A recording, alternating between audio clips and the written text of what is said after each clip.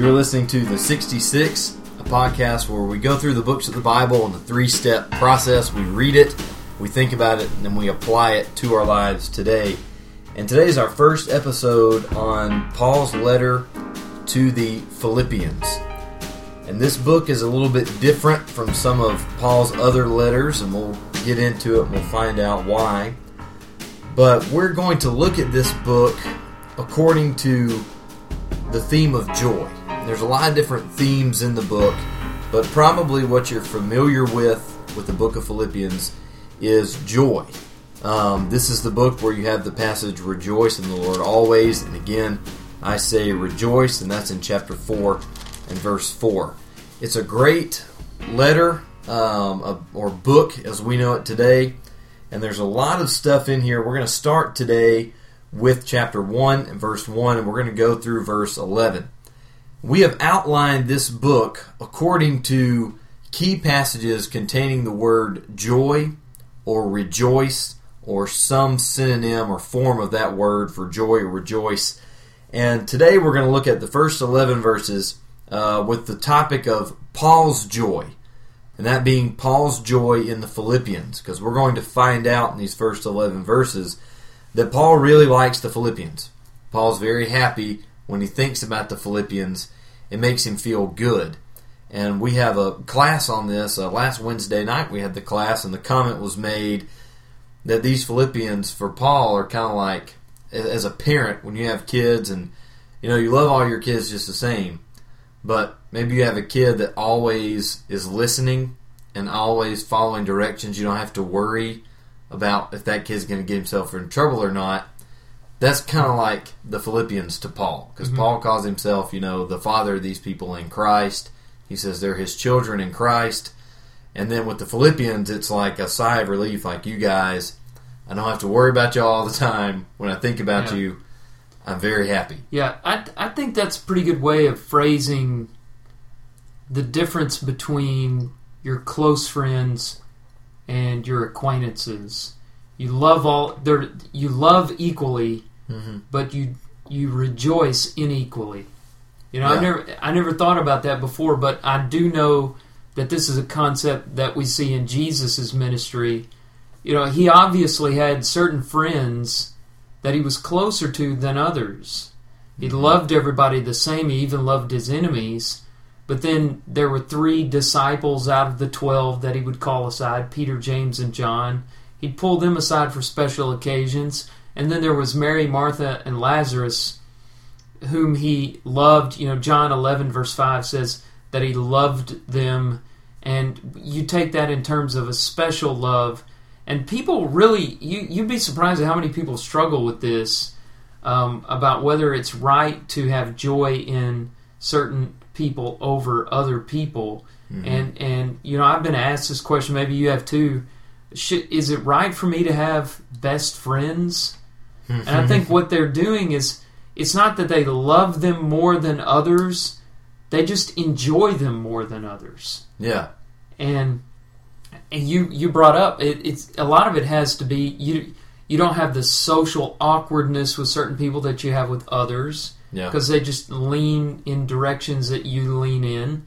And then sometimes they're not a constant train wreck all the time on you, and a emotional burden. And so we love everybody, but there's some people in our lives that drain us, and there's others that charge us up. Yeah. And the Philippians really charged Paul up. You see that come out, and that's what he means, by enjoying them. Yeah. Taking joy in them. I think that's exactly, and I wish you had been in our class Wednesday night, because I think that's a great way to look at it. That's why Paul. By the way, I don't skip Andrew's classes. I was teaching another class, I was in another class. Yeah, sure you were. I'd love to be in there, Andrew, if I possibly could. Whatever. Anyway, we're going to look, and so why is Paul so happy with the Philippians? Well, let's go ahead and get into the reading and let's start. The book starts off the same way every other letter of Paul starts, unless you want to argue that he wrote Hebrews. But here in Philippians chapter 1, verse 1, Paul, and Timothy, servants of Christ Jesus, to all the saints in Christ Jesus who are at Philippi, with the overseers and deacons. Grace to you and peace from God our Father and the Lord Jesus Christ. And so every book or every letter at this time, you'd write a letter, you'd start it off with your name.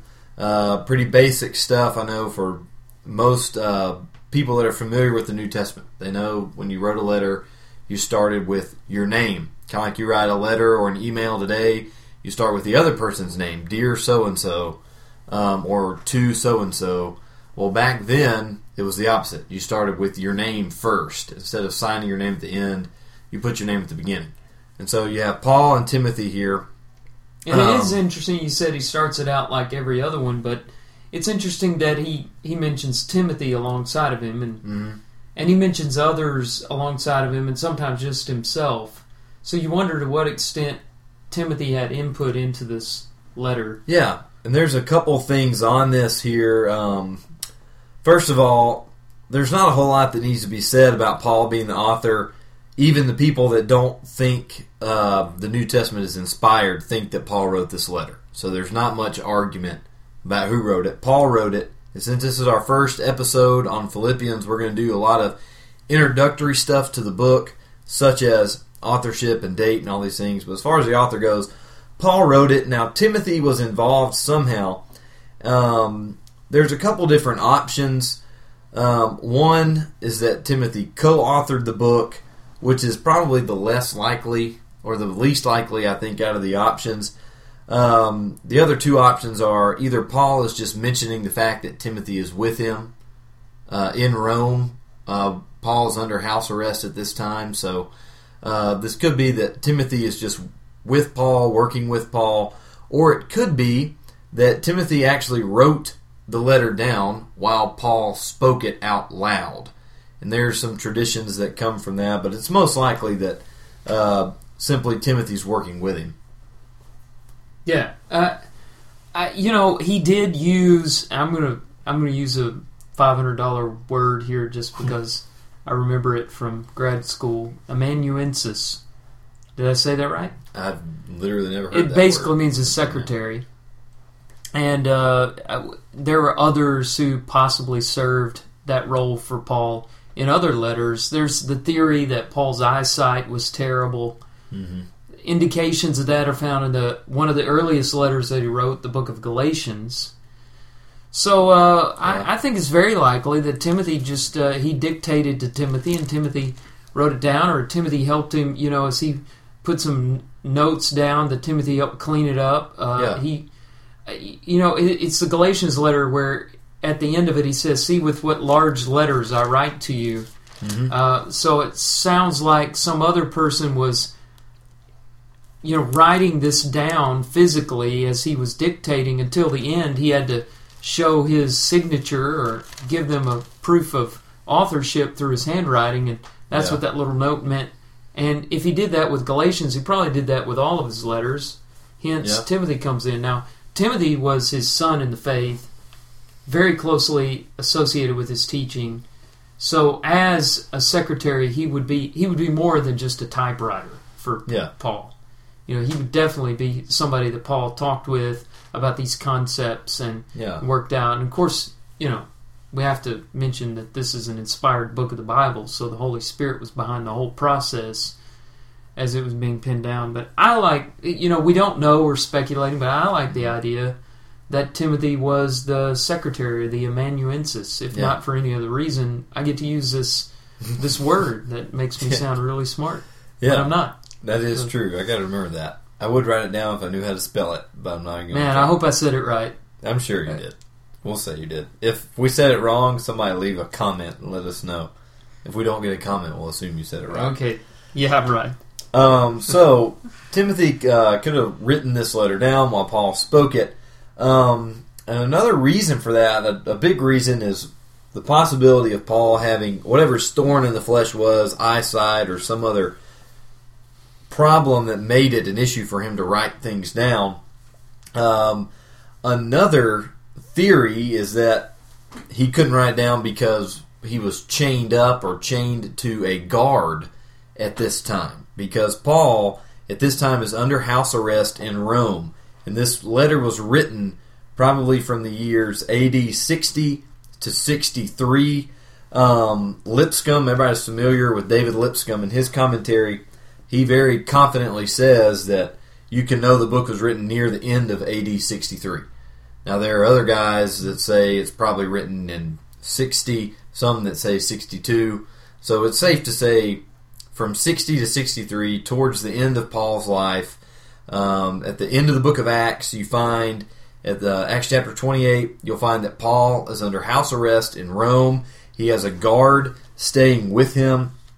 If you want to flip over there, if you're riding in your car, I can read it for you. It's in Acts chapter 28, and starting in verse 16 is when Paul makes it back to Rome. Really, in verse 11, he makes it back to Rome, but in verse 16, the writer says this, "And when we came into Rome, Paul was allowed to stay by himself with the soldier who guarded him." So house arrest at this time was something that was pretty much used for either prisoners of privilege, like maybe someone who is very important or prominent. They would be given this kind of more mild punishment, or it was given to those who were, not a big threat, or, I guess not a flight risk or something like that. And certainly Paul probably would have fit that category. Paul was probably put under house arrest instead of being thrown in prison for the following reasons. First, he was waiting on his trial with Caesar, because he had appealed to Caesar, and he was waiting to see Caesar. He was a Roman citizen, and that provided him with some legal protection. Under Roman law, if you're not a Roman citizen and the Roman guard doesn't like what you're doing, they can pretty much just beat you to a pulp in the street, and it's okay. But if you're a Roman citizen, they can't do that. You have, by law, you are given the right to a fair trial. And so that's why Paul, when you look in the book of Acts, he says, "I'm a Roman citizen," and people get, they get scared because they've already beaten him. He's from this Roman colony, Tarsus. Yeah. And which was in the province of Cilicia, which is over in the eastern side of modern-day Turkey. But Rome had these colonies here and there all throughout the empire, and he was lucky enough to be born in one of those colonies, which gave him automatic citizenship by birth. There's a soldier one time that had purchased his citizenship, and when Paul claims Roman citizenship, the guard says, "Well, I purchased my citizenship at a great value," and Paul said, "Well, I was born a Roman." And so that definitely has something to do with the circumstances that precipitated the writing of this letter. If he had not been a Roman citizen and he had been in chains, I doubt he would have been given opportunities to write. And even if he had written it down, to get it out would have been something he couldn't do. Yeah, and he's given a lot of freedom under house arrest. You can look in the rest of the book of Acts after verse 16, just those few verses that follow to close out the book from 17 to 31. People are coming to Paul. You look in verse 17, he called together the local leaders of the Jews, and they all gathered to him. You look in verse 23, they appointed a day for him. They came to him at his lodging in greater numbers. There's people coming to and from him. He's managing his ministerial co-workers because he's sending them around to deliver these letters while he's under house arrest. He's given a lot of freedom. And these are some of the freedoms that people were allowed while they were under house arrest. You could rent your own lodging. You could choose where you want to live. You look in verse 16. Paul's allowed to stay by himself. If you look at the very end of the book, verse 30, he lived there 2 whole years at his own expense. So he's got a lot of freedom, but he's got a guard with him.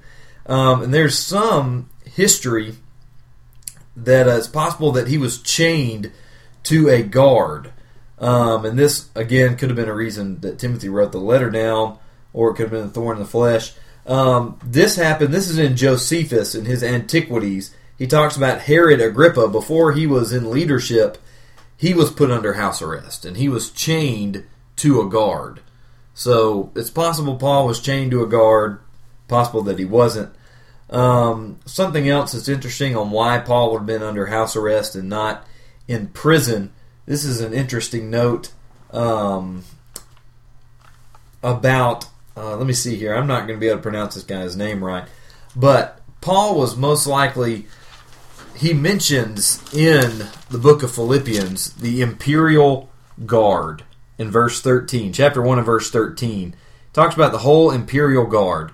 Now this is a Roman, kind of the elite Roman soldiers known as the Praetorians. I think is how you pronounce that. Mm-hmm. And the guy that was in charge of the Praetorians at this time, his name was Aphronius Burrus. And this guy was known in history for being a very honest man, for being a good man. And so that's another reason it's possible that Paul was under pretty good circumstances, being under house arrest. You know, this guy that was in charge of the imperial guard that was guarding Paul, if he's an honest man, you know, is probably going to recognize Paul's not guilty of anything. Something else that supports the picture that you're drawing here is a letter that was written around the same time as Philippians, Colossians. The very last verse of that, one of the last things that he says to the Colossians as he closes out that letter is, "Remember my chains." Now, that could have been a metaphor for his imprisonment, but there's a lot of history that backs up the idea that even while under house arrest, you're chained 24 hours a day to a guard. And if you're wondering what that looks like, I had it described to me one time in a class as a rather long chain, you know, where it wouldn't hinder the guard nor you from going around the house, around your quarters, and doing the things that you needed to do. But still, there was something that would keep you from running away, and you know, it wasn't just, you know, like a ball and chain, but he was physically chained to a guard, which you know, I think we'll probably be talking about verse 13 later, maybe next week or in the think section as we try to figure out where he was imprisoned. But I think that plays a role in what you mentioned about the Praetorian or the Imperial Guard in verse 13. Yeah, so we've got Paul and Timothy in their situation. And so if we look, the next part in that greeting is to the saints in Christ Jesus who are at Philippi.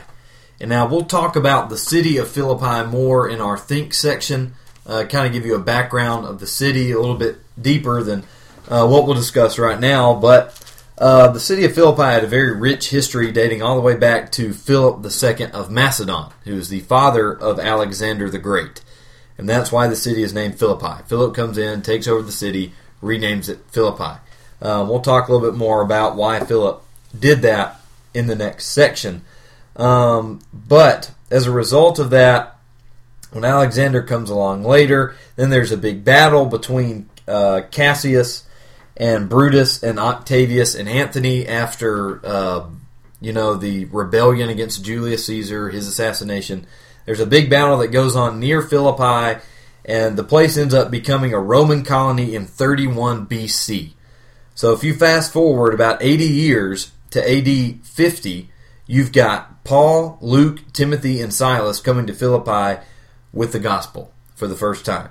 And so by this time, this place has been a Roman colony for 80 years. It's described as a little version of Rome. Everything's Roman. The culture, the people, the dress. They speak Latin here. They don't speak Greek. This is a miniature version of Rome. And so the people here are very Roman. Lots of them have a military background because Octavius, who's later going to be known as Caesar Augustus, he sends a lot of his soldiers back over there with land, kind of, I guess, as a reward. You can go retire over here. I'm going to give you some land. Mm-hmm.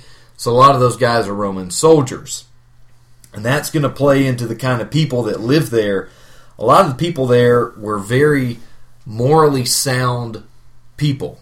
They were, because of, I think, of their background in the Roman military, the city just kind of has this culture of being honorable. Discipline. Yeah, discipline. Of all the, I guess, the good qualities of early Rome, Lipscomb, in his commentary, calls the men of Philippi the fine types of manhood, which is kind of interesting quote. Or how that works for the women there. Yeah, but he says that they are truthful and honest, sane and serious. They understood the sacredness of a promise.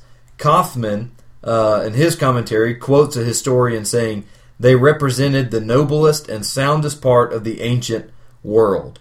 So these are very dedicated. Kind of think of, to some of the movies maybe you've seen or the history you've read about Rome and these very honorable soldiers and generals and maybe whatever it is that you've seen. You think about those are good guys. They are devoted, they are brave, they are courageous. When they start something, they stick to it. They know how to keep to a promise. They're good people here. And so it's no surprise that they're going... Kind of like embodied, if you're more familiar with Scripture, in the Philippian jailer. Yeah. You look at some of the character of him, and I know you're probably going to bring him up a little bit later, but he was when he thought he lost his prisoners. Mm-hmm. This is not something I would recommend, but he was going to kill himself because that's an honorable thing to do. Yeah. And then he realized where the real power was, and he got down on his knees. What must I do to be saved? When he heard the truth, he wasn't like Pontius Pilate, where he was, washing his hands of things or rationalizing things away. But he was very open, clear-minded, honest, sincere. His whole house, he brought his household in, so it shows that his servants and his family were behind him. He was a leader. All of those things, kind of embody the picture that you're drawing here of the average Philippian, at least, man or head of household or soldier that was living in that city at that time. Yeah, that's, and again, I wish you'd been in our class Wednesday night because we actually did mention Philippian jailer, but that's case in point. So the people there are great people, and then that's going to lead us into the next few verses. If you look in verse 3, Paul says, I thank my God in all my remembrance of you, always in every prayer of mine, for you all making my prayer with joy, because of your partnership in the gospel from the first day until now. And I am sure of this, that he who began a good work in you will bring it to completion at the day of Jesus Christ. It is right for me to feel this way about you all, because I hold you in my heart, for you are all partakers of me, with me, of grace, both in my imprisonment and in the defense and confirmation of the gospel. Paul, and you can continue on in verse 8, for God is my witness, how I yearn for you with all the affection of Christ Jesus. Paul really likes these people. He is very happy with them because of how dedicated they are. It brings him joy when he thinks about them. And you can read where he establishes the church back in the book of Acts, in chapter 16, that records when he sets up the church there. And of course, we mentioned the Philippian jailer. Before that, he meets Lydia by the river, and he baptizes her as well as her family. And from this point on, the missionary group that we mentioned earlier stays with Lydia in her home. Later, Paul will cast the demon out of a slave girl, and that would lead to their beating as well as imprisonment in Philippi. And then that's the situation where they encountered the jailer. So when he says, I'm thankful in my remembrance of you all, you think about Acts 16, and you think about Lydia, which that's interesting. We're going to have to do some of this in other parts, but here it starts among women. There's not enough men for a synagogue, and there are not a whole lot of Jews, which goes along with the picture you're saying. It's a very Roman city, a very Gentile area. It's the first European stop on the missionary journey. So you think of Lydia and the women that were with her, and then you think about the Philippian jailer and his family, and those were the first members of this congregation. Yeah, we separate those in our sermons and classes as two different episodes, but you think about Lydia was worshiping with the Philippian jailer and his family. Yeah, that was the church when Paul left Philippi. Yeah, and that's who he's remembering. Mm-hmm. That's who he's writing to. Yeah, and it just puts flesh and blood on this letter as you're reading it and thinking about who's he remembering. It's really fascinating. Mm-hmm. And so in verses 3 through 8, you've got Paul's remembrance of them, and then verses 9 through 11, you have Paul's prayer for them. So he's remembering the events that you read about in Acts chapter 16. If you want to know what Paul means when he says, my remembrance of you, go read Paul's time that he spends in Philippi in Acts chapter 16. Then in verses 9 through 11, he has a prayer for them that their love may abound more and more with all knowledge and discernment, so that they may be able to prove what is excellent, and so be pure and blameless for the day of Christ, filled with the fruit of righteousness that comes through Jesus Christ to the glory and praise of God. And there's a lot of ideas packed into that that we'll end up covering later, but for now, that is the reading for our introduction to Philippians 1 through 11.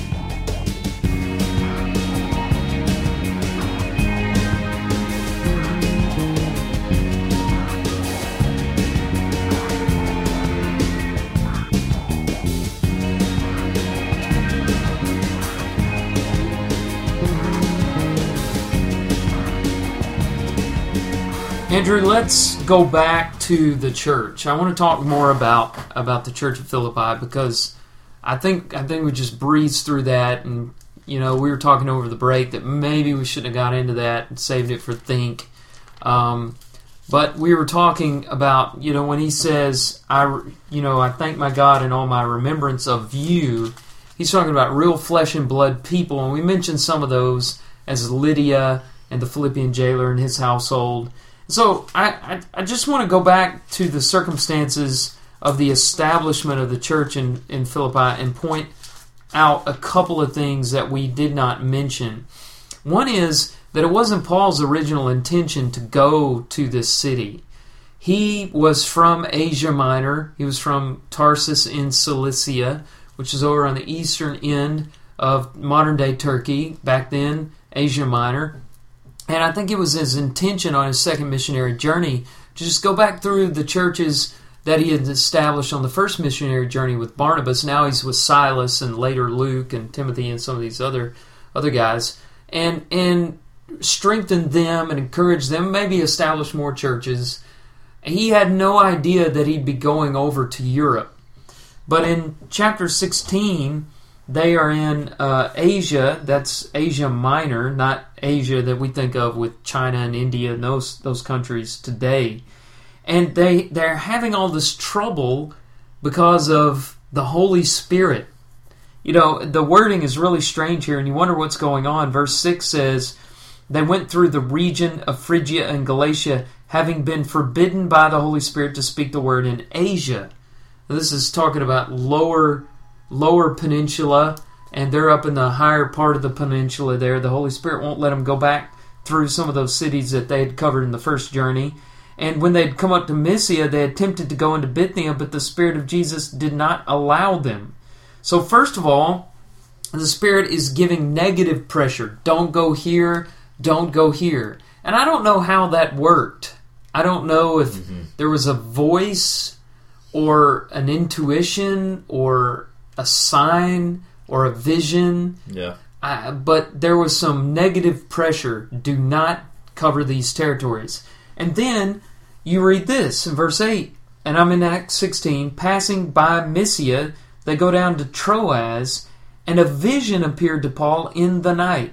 A man of Macedonia was standing there urging him and saying, come over to Macedonia and help us. So Paul, after he saw the vision, immediately went to Macedonia, because he concluded God had called us to preach the gospel to them. Now, notice how he draws a conclusion here. First, he pays attention to the negative pressure. Don't do this. Don't do that. And then he pays attention to the positive pressure. Come over here and help us here. In God's Word, you have negatives and you have positives. And when you put all of that together, you draw a deduction of what God's will is for your life. And that's what we do today. There aren't maybe specifics. I noticed that Philippi is not mentioned, but Macedonia. So it was up to Paul to kind of say, okay, let's go to Philippi. Because I've got some negative things saying, don't go to Asia, don't go to Bithynia, and then I've got some positives saying, go to Macedonia. I'm going to draw a conclusion here to go to Philippi. And that's what they did. And so that's why I wound up going into Philippi. And what's remarkable about that is the first European city ever to have the gospel preached within its borders. Mm-hmm. There's a big first right there. And we saw another big first in Acts chapter 10 when Peter was privileged to be the first to preach the gospel to the Gentiles. You back up to another big milestone is Acts chapter 2, where Peter preached the gospel for the first time in the whole world. Well, I think this is up there with those two events.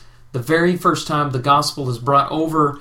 So it's no longer just a Middle Eastern religion, Middle Eastern faith. This is where it becomes very clear. This is a universal message, universal good news for all people, every race.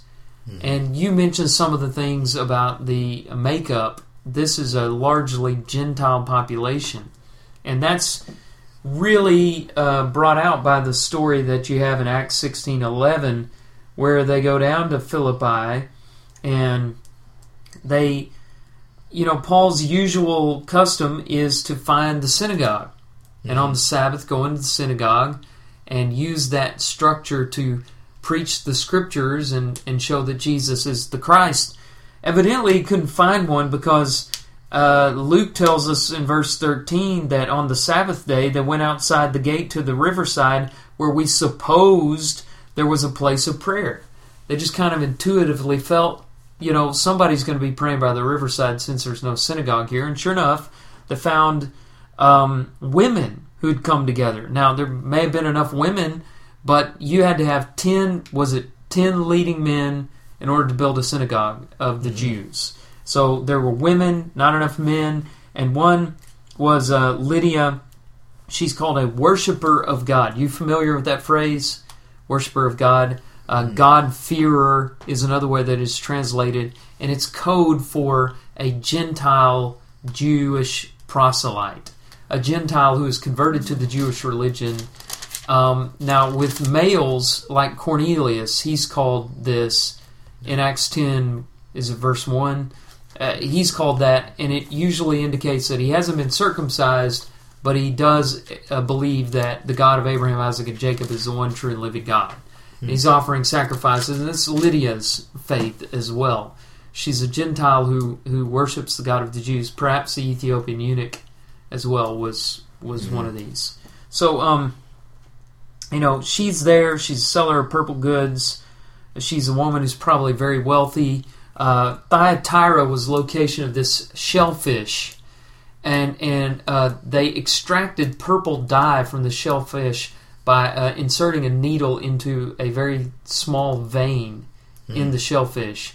It's just a very laborious process, you can imagine. Yeah. That's why this dye was very expensive, and anybody who could sell it was probably making a lot of money. So we're not talking about an impoverished person in the lower class. We're talking about an upper class woman that you find here, and she was the first European convert to the gospel.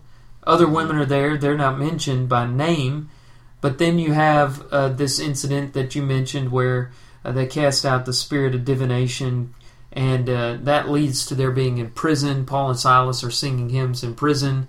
There's an earthquake. The jailer sees all of these things happen, and he knows there's something special about these men, which causes him to get down on his knees and ask, Acts 16:30, what must I do to be saved? And they preach Jesus to him. He obeys the gospel along with his household, and you have a church. You have a church. These are the first Gentile converts. So that's how the church in Philippi came to be. And it's an interesting story that we get here behind this epistle. Mm-hmm. Yeah, I think there's so much history behind the letter to the Philippians that we don't generally think about when we read the letters. We just kind of read them like, reading more of the Bible. And, because, if you have a reading plan or something, or you just pick up your Bible to read it at night, you pick it up, you start reading it, and you just read it for what the words say and don't consider anything else that's there.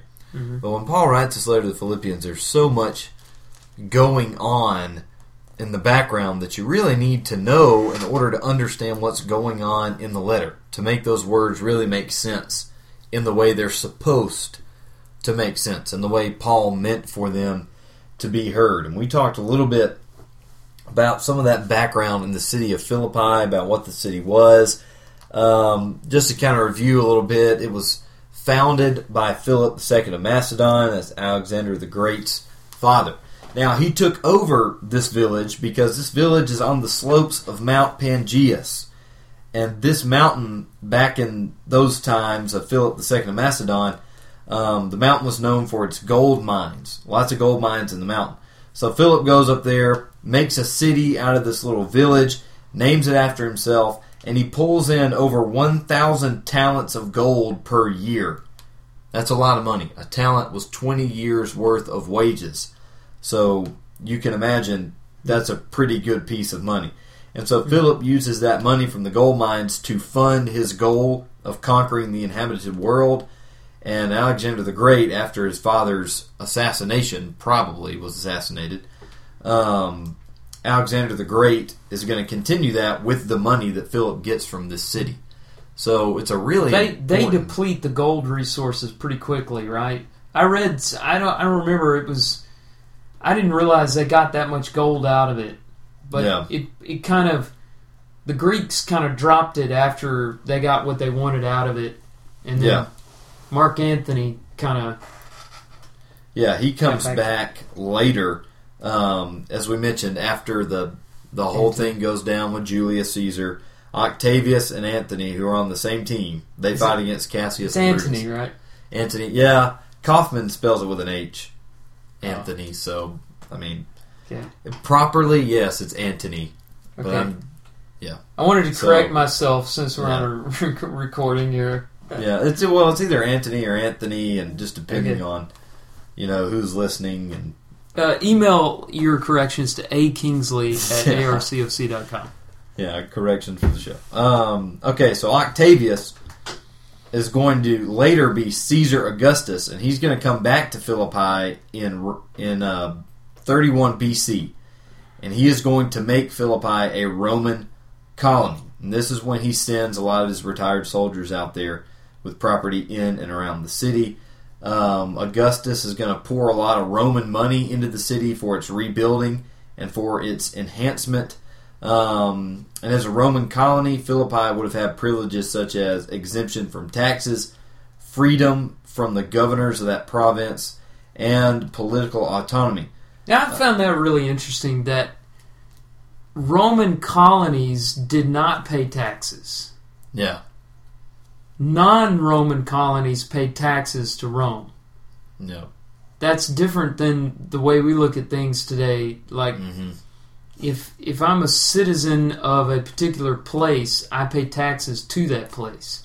Mm-hmm. But you see, Rome, while a lot of people did not like Roman dominance because they would take over your place, would not give you citizenship, but would exact taxes on behalf of their citizens.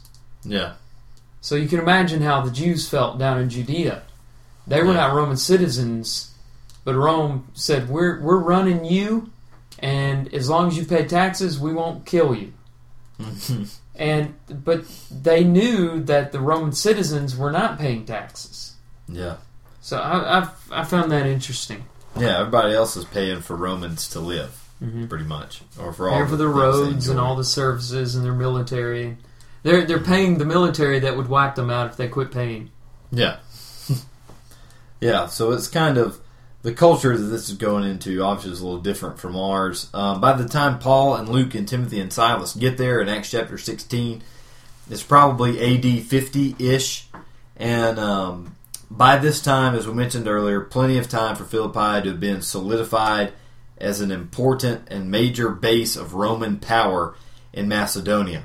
And if you read in Acts chapter 16 and verse 12, Luke's going to write that it is a leading city in the province of Macedonia and that it's a Roman colony.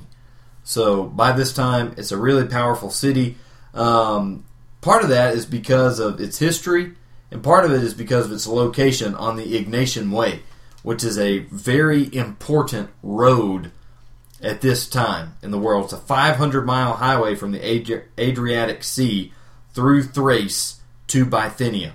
So it's a long road, a major road. And Philippi's location on this road was very beneficial for economic reasons, and it would explain how somebody like Lydia could do well selling purple stuff, purple cloth, whatever it was she was selling.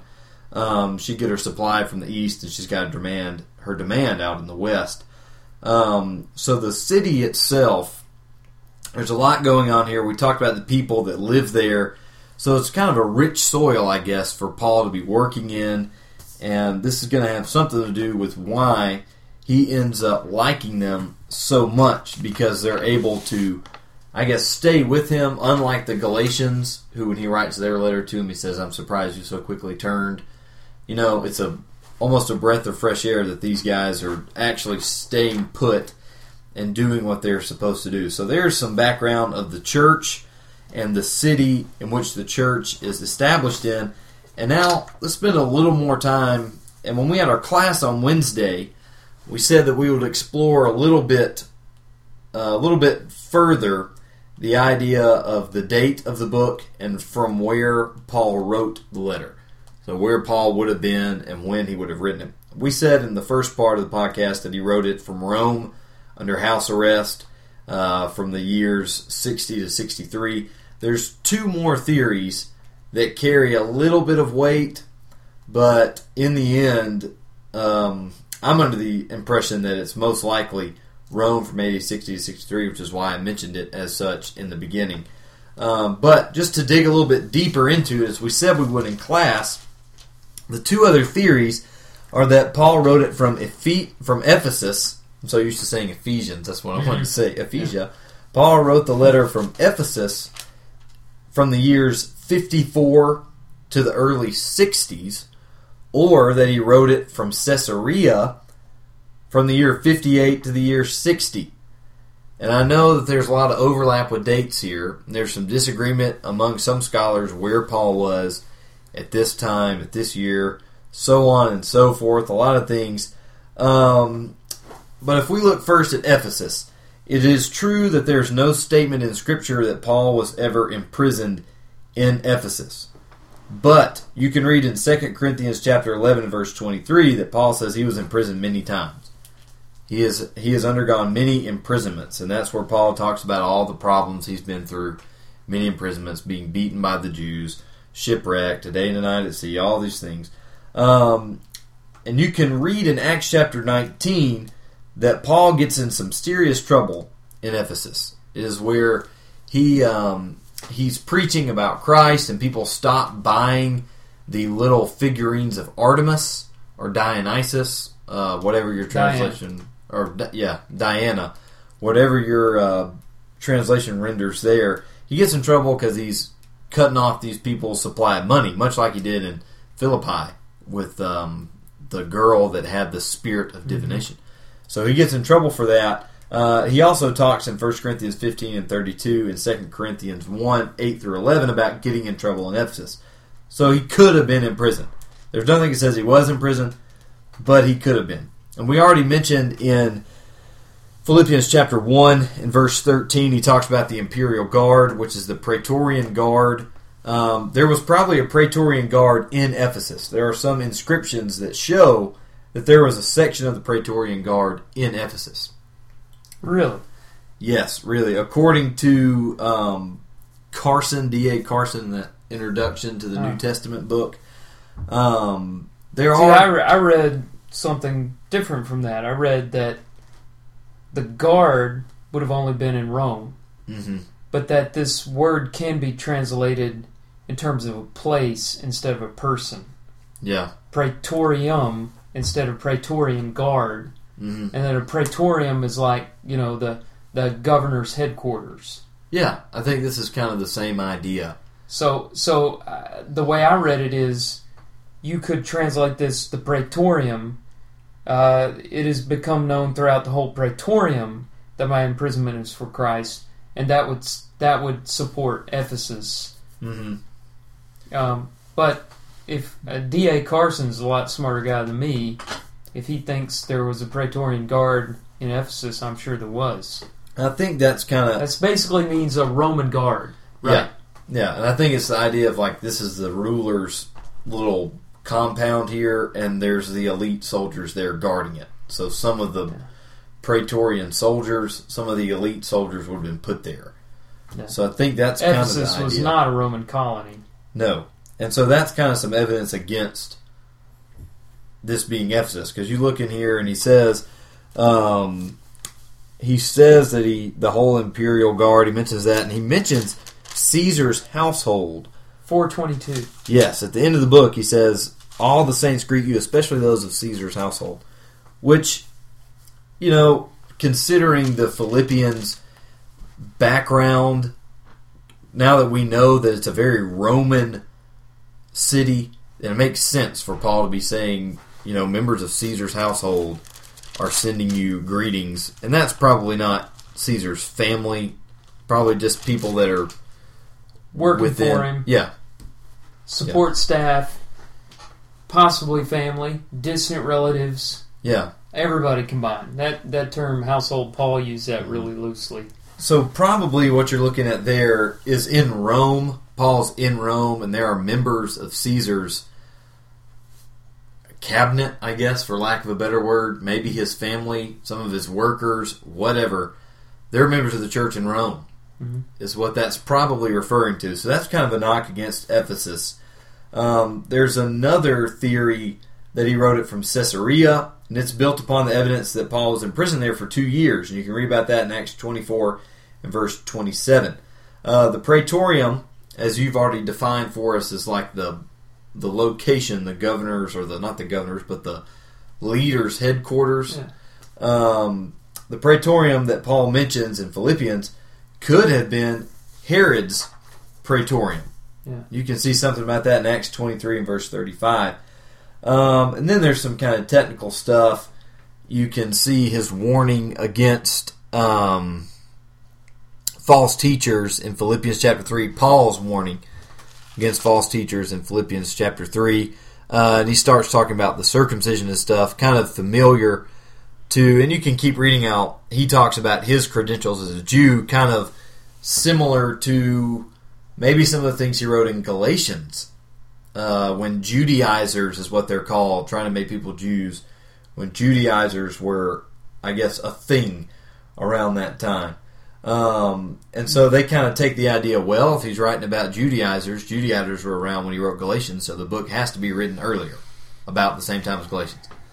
But that's a lot of speculation. Yeah. I mean, just because something was around... So let me see if I get this right.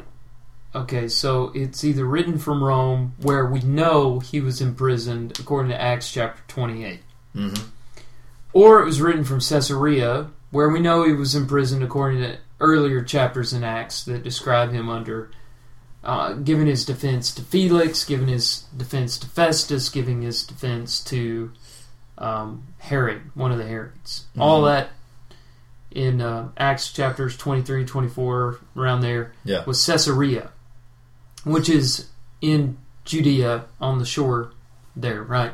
Yeah. So, or he was in Ephesus, which is not mentioned as an imprisonment anywhere in profane history or in the scriptures. Yes.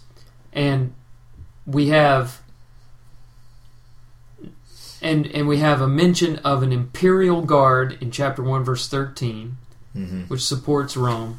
And we have a mention of Caesar's household in chapter 4 verse 22, which supports Rome. Mm-hmm. And we have nothing really but mention of circumcision, which Paul talks about all the time. Yeah. In support of Caesarea. And absolutely... Now, one thing you didn't mention in support of Ephesus that I read is all the little trips that we'll talk about in other episodes. Oh, yeah. That's what a lot of people want to go crazy on Ephesus because, there's... Epaphroditus is coming back and forth. Timothy's going back and forth. There's like... Somebody speculates 5 trips back and forth between Paul and Philippi, right? Mm-hmm. So they're like, there's no way that somebody could go back and forth that many times between Rome and Philippi. Mm-hmm. But you could count the trips differently. I still think that some evidence is better than no evidence. Yeah. So, I think it's Rome. Yeah. We see that picture that you explained to us in the first part of the podcast where he's sitting under house arrest, chained to a guard. Those guards are hearing him talk, preach proclaim, write. He's talking to them. Some of those guards are turning to Christ. They all are hearing it, and it's known that his imprisonment is for Christ. Some of the members of Caesar's household are turning to Christ. All of these indications point to a Roman imprisonment, and these other things are just speculative and fill up commentaries but really the message for us today doesn't change depending on he could be in Ephesus. Yeah, he's still in prison, and let's throw this out too. There were 4 prison epistles. They are Ephesians, Philippians, Colossians, and Philemon. So the material in those 4 books are very similar. In fact, a lot of times Ephesians and Colossians are taught together, and because the material is so closely related. But that simply means that in the same circumstances, whether it's Ephesus, Caesarea, or Rome, probably Rome, he wrote those 4 letters. I mentioned that note at the end of Colossians where he says, "Remember my chains." And he talks about being a prisoner for Christ in Ephesians chapter 3 or chapter 4, verse 1. And in Philemon, it's obvious that he's imprisoned. And I've always thought in Philemon of the slave running to Rome. And I don't know if I got that from a direct reference in Philemon or if that's just based on the assumption that his imprisonment was Roman. But anyway, these are the prison epistles. Ephesians, Philippians, Colossians, and Philemon, all written around the same time, 60 to 63 from Rome.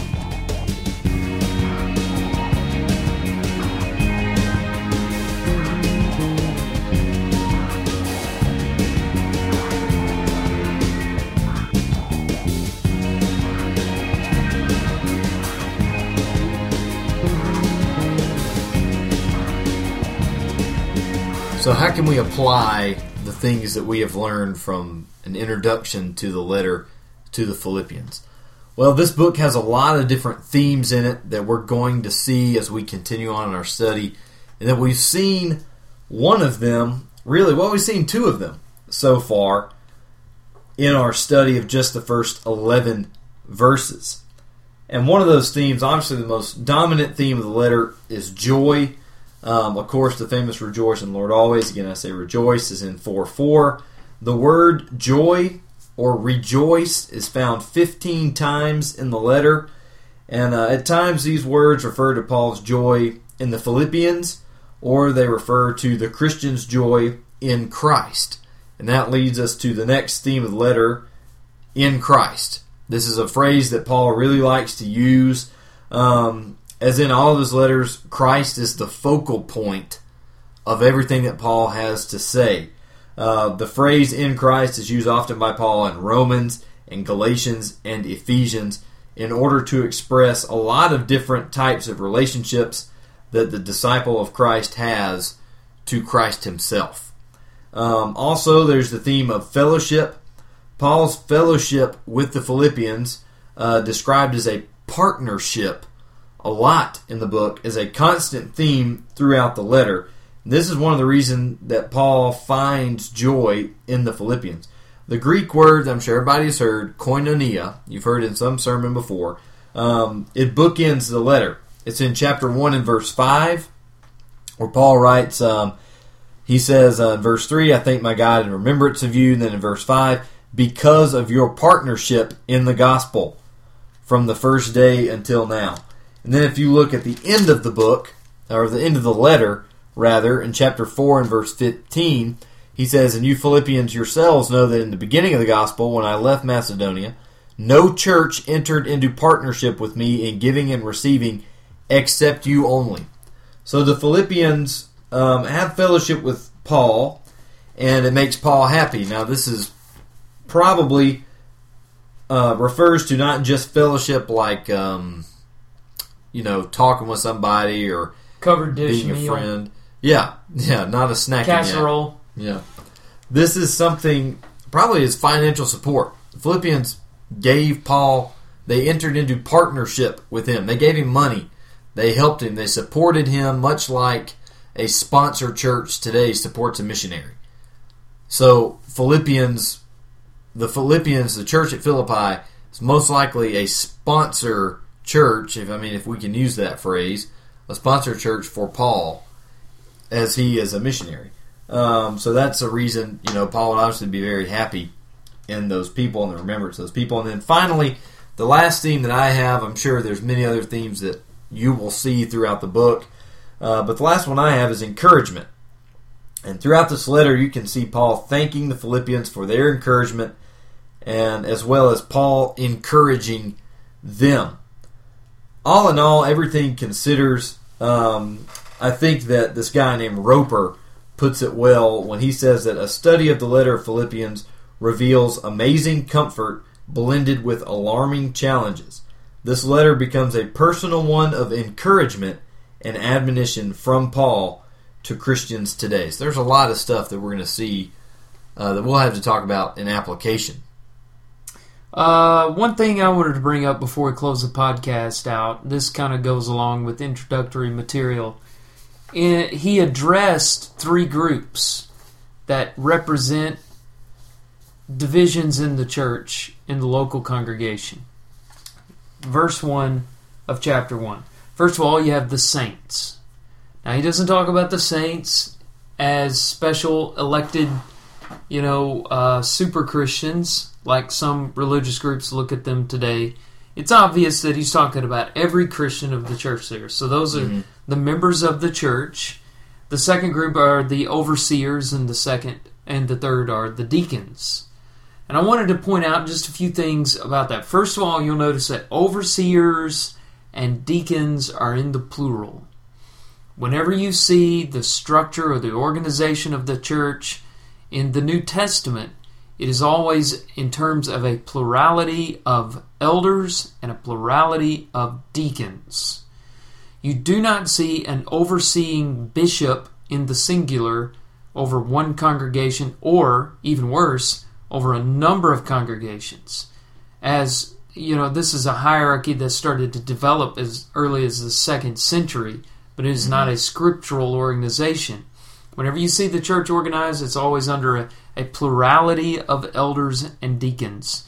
One other reference is Acts chapter 14, verse 23, on the first missionary journey. Paul and Barnabas, they go back through churches they established, and they appoint elders in every church. Church is singular, elders is plural. That means a group of elders, not just one, a group of elders over each single church. Same thing in Titus chapter 1, verse 5. Another thing to look at, you may be hearing me talk about overseers, and I'm saying elders and overseers, and I'm using those terms interchangeably. That's because that's the scriptural way to do it. The term overseers is translated from episkopoi, the Greek word, also translated sometimes bishop. In fact, King James has here bishops instead of overseers. And the term bishop, overseer is interchangeable with elder and also with pastor or shepherd. And the reason I know that is if you'll look, and I'm not going to take time to read them, but if you'll look at Acts chapter 20, verses 20 and 28, and then also 1 Peter chapter 5, verses 1 through 5, you'll see all three of those terms, overseer, elder, and pastor or shepherd, used interchangeably of the same office. So he's talking about the elders and deacons. Of course, Paul worked as an evangelist with this congregation. He's not with them at the current time, but he worked with them as an evangelist, as also Epaphroditus probably did, whom we'll talk about when we get to chapter 2. So the organization of the church, I think, is an application here that's worth pointing out because, it gets so mixed up these days, and you never know what kind of organizational structure you'll have when you go from one church to the other these days. This is just a very simple organization, autonomous, that means self-governing congregations led by bishops and deacons. Bishops and deacons, yeah. So that's about it, right? Yeah, I think that's going to pretty much wrap up all the content that we have for our introduction to Philippians. If you've got any comments you would like to make, or if there are some things that maybe you think we left out, or some things that you'd like to see explored a little bit further, or maybe some questions you have about the date or the author or some of these things, such as with elders and deacons, send us an email. You can either email us at dkaiser@arcoc.com or akingsley@arcoc.com. And we'll be back next week, and we'll discover on the next episode, we'll talk about chapter 1, verses 12 through 30. The key verses there are going to be 18 to 20. We're going to talk about Paul's joy in distress. So we appreciate you listening to us, and we'll see you next time on the 66.